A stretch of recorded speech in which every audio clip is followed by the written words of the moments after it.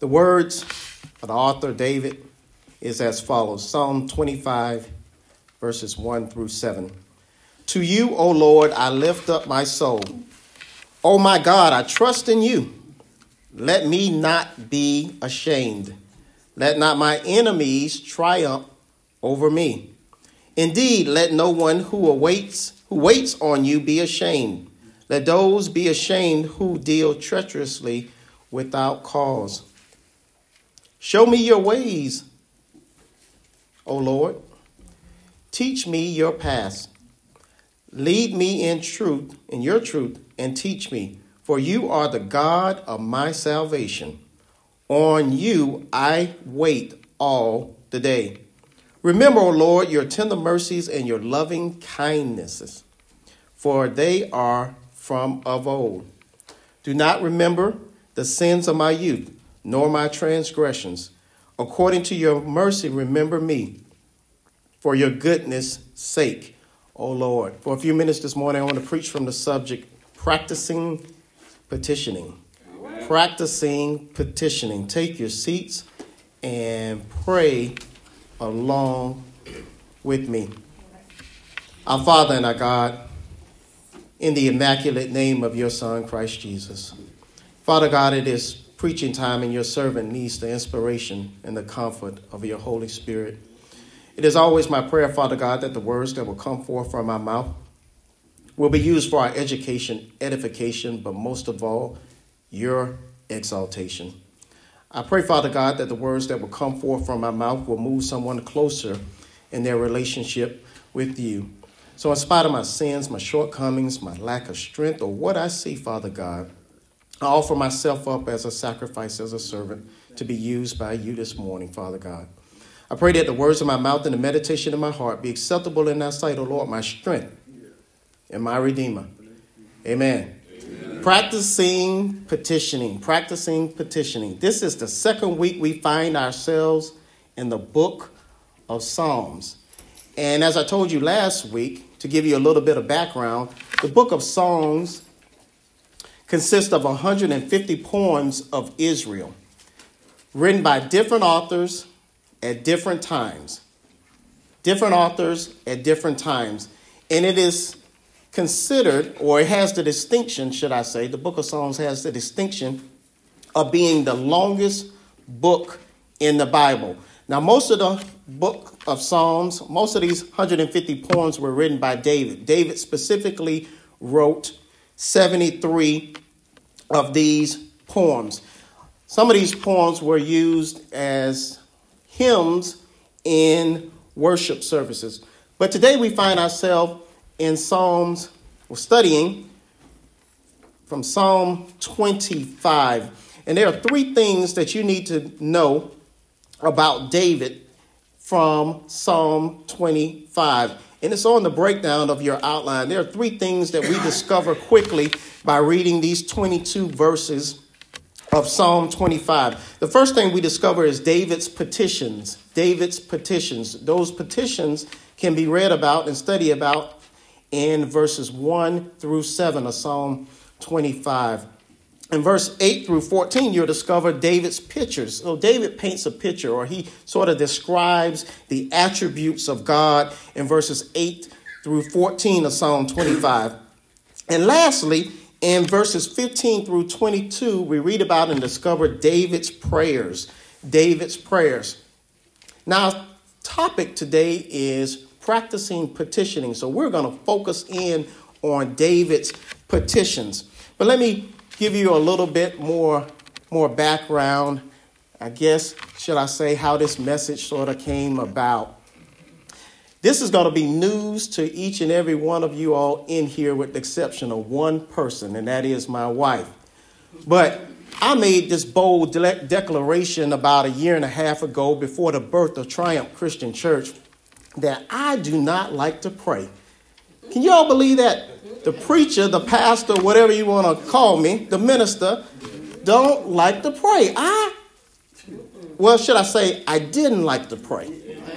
I did not like to pray at all, because I just, there's some people that they when they pray, it just sounds good. And I'm just not that articulate. Sometimes I just forget, but I'm so thankful for the Holy Spirit, because the Bible declares the Spirit makes intercessory on our behalf. So when we're not articulate, when we forget things, or we can't express really what we want to say, the Holy Spirit still takes our prayers to God. But I boldly declared that I just do not like to pray. But guess what? Now we have a prayer call on every Thursday night at 8 p.m. We have a prayer call on every Thursday night at 8 p.m. I sort of gave you the flyer there. We'll talk about it afterwards. But I have this prayer call every Thursday night. We call it the preparation and prayer call. So I'm praying every Thursday night. When we had our fast, we prayed 5 times during the week, prayed Monday through Friday. Now, I've even gotten so bold as to pray live on Facebook. So on this past Thursday, we've done it before, but on this past Thursday, we did the prayer call live on Facebook. But I find myself praying more and more and more. And I really end up praying most of the time during the day when I am in my feelings. Y'all know what it means to be in your feelings, right?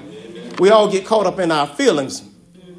So I find myself, when I get caught up in my feelings are one or two things. I'm either salty or I'm sorrowful. Salty or sorrowful. So when I'm salty or when I'm sorrowful, I just start to pray.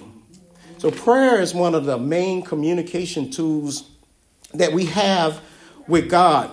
And the irony of all of this is the following. Not only, since I made that declaration that I don't like to pray, not only am I praying more, but I'm preaching more about prayer.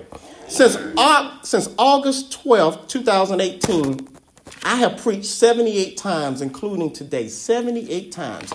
And out of those 78 times, I have preached on prayer 6 times. So more than any other subject, I have found myself preaching on prayer. Over the past 78 sermons, past year and a half, I preached on the way we should pray, profound prayer, particles of a powerful prayer, talk to me, the practice of prayer, the prayer of a mother on Mother's Day, and then today practicing petitioning. What I want to do is revisit the practical points from particles of a powerful prayer. Particles of a powerful prayer. Now, you'll want to write this down because this is not on your outline if you have a pen to write with. But particles of a powerful prayer was from Matthew chapter number 6, verses 9 through 13. You all will know that is what we consider the model prayer or the Lord's Prayer.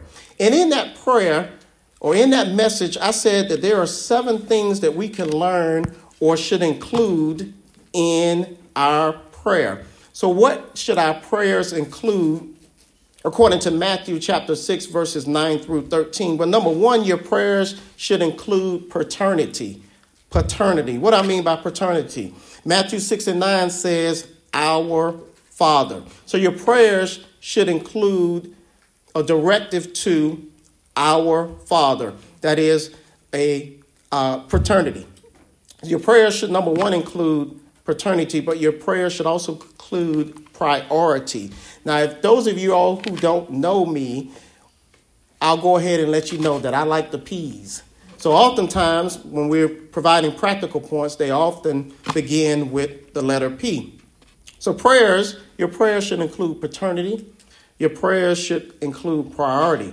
How do I say priority? Matthew 6 and 10 says, your kingdom. Your kingdom. Jesus gives us this directive. This is the model prayer. This is the Lord's Prayer. And this is Jesus giving us directives or direction or guidance about how we should pray. So our prayers should include paternity. Our prayers should include priority. Our prayers should include a plan. Matthew 6 and 10 says, your will be done. Your will be done. Our prayers should also include petitions. Matthew 6 and 11 says, give us. Our prayers should also include provision. Matthew 6 and 11 says, our daily bread. Our prayers should also include pardons. Matthew 6:12 says, and forgive us our debts, as we forgive our debtors. And lastly, according to Matthew 6, verses 9 through 13, our prayers should include praise. A praise. Matthew 6:13 says, for yours is the kingdom and the power and the glory forever. So Matthew 6, verses 9 through 13, which is the Lord's Prayer, gives us direction, gives us guidance, gives us instruction on how we should pray. But I want to bring your attention to one of those 7 points, specifically the word petition. Our prayers should include a petition according to Jesus. A petition is nothing other than a request. A request. You know, it is possible to pray and not make a request. But our prayers should include a request. My brothers and sisters, the more you spend time with God, the more you will expect from God. I'm going to say that again. The more time you spend with God, the more you expect or should expect from God. So we should petition our expectations. Can you all agree with me on that? Amen. And we can learn a lot from those we study about in the Bible. We can learn a lot from David. David gives us 5 requests that we can make or that we should include in our petitions. When we are praying, he gives us 5 things from Psalm number 25. David was one, and you all know the story of David. I hope you know the story of David. Well, know a little bit about David. David was one who often communed with God. He didn't have any problem asking God for what he needed. Amen. And so he makes 5 requests in Psalm 25 here. David knew that the Lord was omnipresent, omniscient, and omnipotent. But notice the 5 things that he asked for in Psalm 25. So this is practicing petitioning. Psalm 25:2 says, oh my God, I trust in you. Let me not be ashamed. Let not my enemies triumph over me. So the first thing you'll discover is that when petitioning God, you should ask for protection. Amen. David, on more than one occasion, had to ask for some protection. Do you not know that David's own son tried to kill him? Did y'all know that? David's own son tried to kill him. Did y'all know that? If y'all didn't know that? Okay, David's own family tried to get after him, as I like to say. But as I told you last week, God not only gives life, God guards life. Our God not only gives life, he guards life. So when petitioning God, you should ask for protection. And the Lord knows we need all types of protection. One of the main types of protection we need is not a physical protection. We need a spiritual protection. There's an all-out assault by the devil, by Satan himself, on the minds of our young people. And we as adults have got to ask God for his protection. So when petitioning God, you should ask for protection. When petitioning God, you should also ask for help pioneering. Now, what do you mean by pioneering? It's clear in the Bible here, according to David. What I'm talking about is direction, wisdom, guidance. Psalm 25:4-5 says, show me your ways. This is David talking to God. Show me your ways. Teach me your paths. Lead me in your truth and teach me. For you are the God of my salvation. On you I will wait, or I wait all the day. He says, show me, lead me, teach me. He's asking for guidance. He's asking for direction. He's asking for wisdom. So when petitioning God, you should ask for protection. You should ask for help pioneering. But you should also ask for a pardon. And that was confirmed, of course, in Matthew 6, verses 9-13. Psalm 25, verse 7 and 11 says, do not remember. This is David specifically saying, do not remember the sins of my youth, nor my transgressions. According to your mercy, remember me for your goodness' sake, O Lord, for your name's sake, O Lord. Pardon my iniquity, for it is great. And my brothers and sisters, if you don't know the story of David, his iniquity, just like ours, is great. So we need to be asking God to pardon us, asking for protection, help pioneering, asking for a pardon.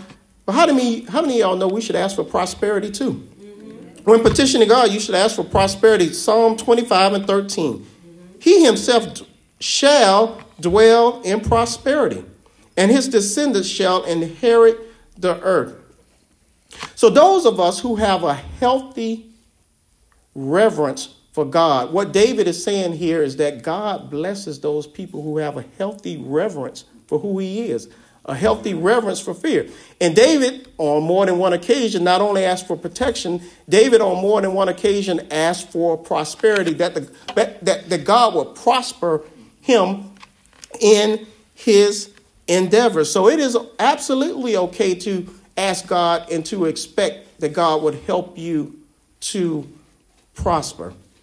And lastly, Psalm 25, verse 21 says, let integrity and uprightness preserve me, for I wait for you. When petitioning God, you should ask for protection. You should ask for help pioneering. You should ask for a pardon. You should ask for prosperity. And lastly, you should ask for preservation. Preservation is really a form of protection. But it is possible, it is very, very possible for you to be protected and not preserved. And so we want to ask for preservation as well.